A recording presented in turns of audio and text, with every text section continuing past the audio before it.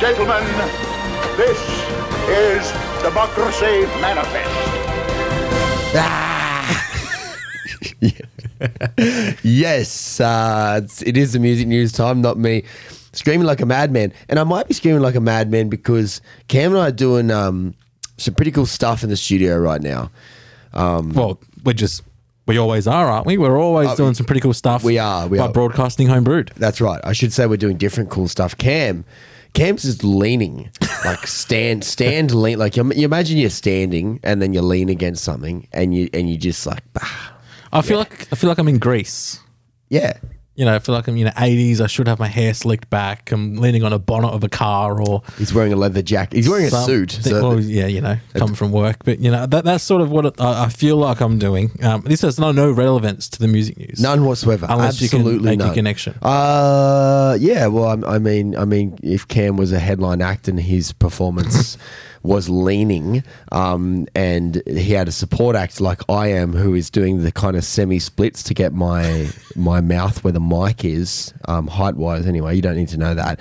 Cam as a headliner would now be receiving a higher share of royalties from APRA than me, and it's debatable as to whether this is a good move for the Australian music industry. I like it. I just think maybe I should have been the support act because I'm leaning. I'm literally supporting myself with one arm. But anyway, the topic of the music news That's today. the music news. Is literally that. I mean, support acts in Australian shows are potentially going to see less of a cut of the money than they would have previously, with the extra funds then going to the headline act. That's right. And I mean, on the surface level, and I mean, arguably, yes, this is a bad thing. However, let me explain to you what is going on. We're going to run through it right now. So APRA, being the overseeing body of Australian performing, APRA, APRA, AMCOS, ARIA, etc., they're all the flagship head bodies of Australian music. APRA relates specifically to performing. They are proposing a new distribution practice for promoted concerts. And I will say this comes via the Music Network. This is an exclusive from them. That it would lift the rate of royalties passed on to the headliner and reduce the cut earned by the support act. Now, a bit of clarification, not every gig in this country, but a lot of gigs and a lot of bigger gigs are sponsored by APRA, or I should say licensed by APRA, so they work within the APRA framework, and it's how these bodies kind of operate. So this change would apply to APRA licensed gigs, which does include a lot of the big ones, pretty much. And the fact that it's coming from APRA, I think, has a lot more weight behind this decision, where if you just saw it was a certain venue or like a label or just someone in the industry who might not have as much of a broad power or connection to the industry like APRA do, you might sort of see this news and think, oh, it's just someone wanting more money, or whatever the case is. But because it's coming from APRA, it almost has this sort of weight behind what they're trying to do, where you sort of have these conversations where you're like, well, hang on, what's actually going on here? Because it's not just a money grabbing tool, because the money is just being divided differently. Yeah. So the money amount isn't necessarily going to change, and the performing rights payments that we're referring to here, they are pretty big part of APRA's activities. They pay these royalties from live performances to their members through collections from license fees paid by promoters. Stay with this, please. Yeah. So basically, there's a pool of money that is paid for by promoters. They use that pool of money to pay their members royalties from live performances. Now, they sent an email out to their members. This was seen by the Music Network, who did break this story. The organisation is going to switch to a new 80-20 split in favour of the headliner for concerts that are in Australia and New Zealand that are licensed by APRA. Previously, it was about 66-33 in favour of the headline act versus the support act. This new arrangement has already been approved by the board of APRA, and they're saying it's going to come into effect with the November royalty distribution. However, the email that they have sent out was seeking feedback from their members. So I imagine that they're open to some degree of debate and constructive conversation around it. Yeah, well, reps for ARIA, they pointed out that their system is consistent with the split applied by international affiliate societies. Inconsistent, that is. Inconsistent. Sorry, I've I've made a bit of a... I've read that poorly, but it's inconsistent because internationally, you're seeing performing right organisations distribute on a basis of 90 to 10.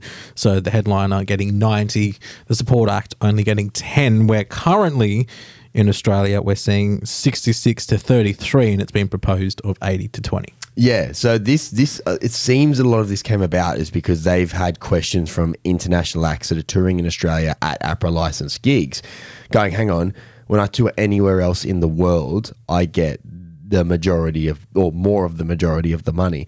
However, when I come to Australia and tour, I'm getting like roughly 66% of the money. So how does that work? And the inconsistency that they've pointed out too is that, and the almost double standard that they're saying is that big Australian acts like Tame Impala, King Gizzard and the Lizard Wizard, Gang of Youths, whoever, doing really well in Australia and abroad, they can play a gig in Australia and make heaps of money, and then go overseas and still make heaps of money. So they can play a gig in Australia and usually do pretty well out of it and then go overseas and make heaps of money. But vice versa, when overseas artists want to come to here, they're actually taking an effective pay cut in terms of the distribution of royalties if they want to come and play in Australia. And they're arguing it's a deterrent and it's not fair, is basically what they're saying. Especially when you consider the travel costs for international acts to come over as well. For an Australian band, you know, the extra money that you get by touring overseas is perhaps offset by your travel cost, where here in Australia, you're not having to pay for as much, not necessarily, you know, maybe you are a little bit, but, you know, overseas you would be paying more in those travel costs, but you are getting more tour revenue, where the incentive, as you're sort of saying there, for international acts to come to Australia is not that high. You wouldn't think, given that they're getting less money, having to spend more on of your accommodation and just, you know, traveling around a big country that we are.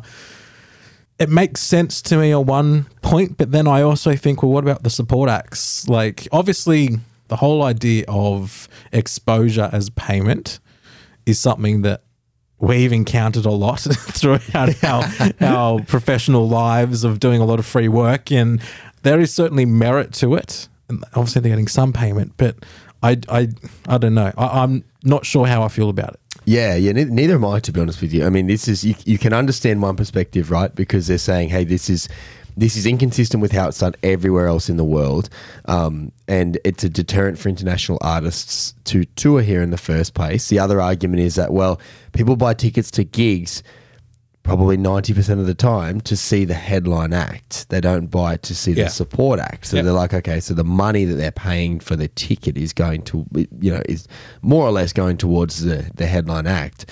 But then on the other hand, you've got support acts who already don't get much money as it is, already find it hard for, you know, bands with less exposure generally to get themselves out there. They're saying, well, you're just basically giving us a pay cut. Couple that with what we've just been through with COVID, the state of the industry right now, which is in some parts doing very well, in other parts still struggling, still people walking away from the industry because they're not making enough money out of it. Who is this going to affect, and is it going to push them away from our industry more? Should we just be doing what the rest of the world does because that's what they do? Or is it actually a better system to have a more equitable division of royalties between bands with 66-33? The other little side note I'll add to this too is what they've said is that it was around 66-33. However, they could never predict how much royalties artists would get post-show, pre-show, until the show had actually been through because of the way it was worked out. This new system would give certainty as to you can tell an artist how much money they're going to be making from royalties, whereas you couldn't do that in the past. So why? That's what I understand. Why can you issue certainty now but not previously? I am not actually 100% sure. And I wasn't saying that for you to give me an answer. I was just, you know, what's so special, if you will, about the new system that allows them to do it where they couldn't previously? Like, could they not just implement the same system, but like a new system, but with the current splits? Yeah. Like, surely you don't need to do an 80-20 split to be able to implement the system. Yeah, I doubt it. I think that's probably just part of it, and part of what they were saying the issue was, I suppose, with the previous system. I'm not saying that going to this new system is wrong or going to 80-20 splits is wrong. I just don't understand that logic. Yeah, nor do I. And there could be a good explanation, just we don't have it for you. No, we don't. We have everything else, though, including leaning. Still leaning. Still leaning. Still supporting myself. That's right. As Eamon does all the headline act. So yeah, that's basically the argument at the moment. So I can generally understand from both sides, but we really do have this changes that are going to make a massive difference to support acts if they do bring in these changes, which it looks like they're going to. So what we are seeing is an effective wage cut from APRA licensed gigs for royalties for artists that play there as support. And there's I don't know, it's vexing. I don't even know how to feel about it, to be honest with you, but it is a significant change, and it is going to affect like a lot of bands around this country. Yeah, and I do agree to an extent that people go to see the main act, right? So they should be entitled to more money, which they currently already are. 66% of that revenue compared to 33%. The other thing that to be considered with this is if it's now more of incentive for overseas acts to come to Australia, are we going to see more tours from overseas acts, and what impacts, if any, will that have on the local music scene? Will that increase it because you'll have Australian acts supporting some of these international acts and getting some exposure that way? Or will you see some more, Australian headline tours perhaps go to the wayside because all these international acts are coming over because they've heard they can get a bit more money? Yeah. There's a bigger slice of the pie on offer, and we're talking 27% more money, which is pretty significant, especially if you're a high earning artist. That's a significant amount of extra money that you'd make from your gig. And I mean, without us diving into the machinations of planning performances here in Australia too much, but you would think that these kind of changes, if you wanted to make them benefit the local industry more, would have to go hand in hand with what we have spoken about in the past, suggestions to mandate that local acts be used for international tours. So often international artists will come and tour Australia, but they'll arrange a headliner also, a support act also from another country. So yeah, you wouldn't want a flood of international artists coming here because they get a bigger slice of the pie, also bringing with them international support acts, which effectively blocks out 2 slots that an Australian act could be sitting. We don't expect every gig in Australia to be Australian. However, we do need to support our local industry. So it would almost mean you would need 2 of these things to occur at once to protect the industry, in Homebrewed's opinion. And that's a fact. So yeah, at the moment, it is at they're saying it's approved by the board and due to take effect in November when they do the refresher of royalties anyway. However, they have opened consultation with their members, all the APRA members, and there's been a bit of debate back and forth about that. So we will keep our eyes and ears peeled on how that one translates. If you are interested and you had an opinion on it, Homebrewed963 is our Instagram. It's probably the best way you can get in touch with us. Share your thoughts. We do like hearing them. Yeah, do let us know how you feel, because obviously I think we have a bit of mixed feelings around it, and we'd like to know what your thoughts are, even if they're mixed as well. Say, I'm sitting on the fence until it happens, that's fine. Maybe you're leaning on the fence. Maybe you're leaning, like I am. I might sit down for the rest of the show, I think.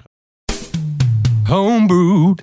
Get it all at www.homebrewed.au. Why is it not your internet homepage right now? Yeah, if it's not, I don't see any other reason why you would need to use the internet other than to access our content. And if there is another reason, I'd like you to email it to me and I can deem whether it's worthy or not. And that email can be found at www.homebrewed.au.